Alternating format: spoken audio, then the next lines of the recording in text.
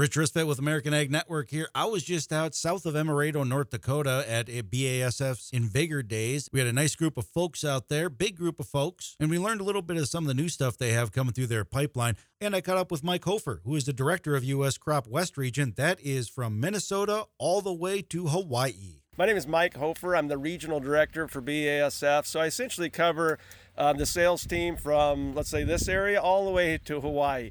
And so I've got a big geography, but it's been a lot of fun. Right now we have a lot of momentum, I think, in the agriculture marketplace. Things feel pretty good across the board, and farmers are really excited to raise a good crop this year and already starting to look forward to 2023 and beyond. Now, one thing he mentioned was that in this area up here, we are seeing a little bit of white mold in some of the fields. Yeah, I think up in this area, I hear some about white mold. With these type of conditions, we've got a product called Endura.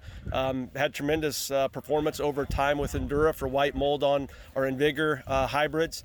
And so producers have been looking at that. Spherix has been applied to some of the wheat areas and cereal crops in this area. Really great product, brand new to the marketplace, and really for reduction of dawn control with Spherix. So that's been very popular this year. And quite frankly, the Liberty herbicide franchise has been really popular. We know that, unfortunately, resistant weeds are growing across the United States, and that combination of some Liberty with residual herbicides, and we've seen phenomenal performance out of our residual herbicides like Zidua up in this area. So those are some of the things that the farmers have been really excited about and pleased with, and we hope we get this crop into the bin, and we'll feel really good here coming up this fall. And I asked him for any final thoughts and maybe what they have coming through their pipeline that everyone would be interested in hearing about. Final thoughts. It's just exciting to be out here with BASF. We're a company that prides ourselves in innovation. We try our best to listen to our customers on what's needed, because certainly there's needs, and we need to have solutions for those. But there's also some opportunities. And if you're out here today at this field day, you saw a Delta wheat, hybrid wheat. So we've got that in the pipeline.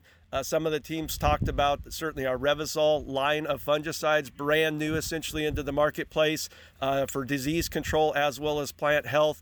And then our pipeline looks really good on into the future as well. So we're excited about those opportunities and also to help the farmer meet some of those needs that they have.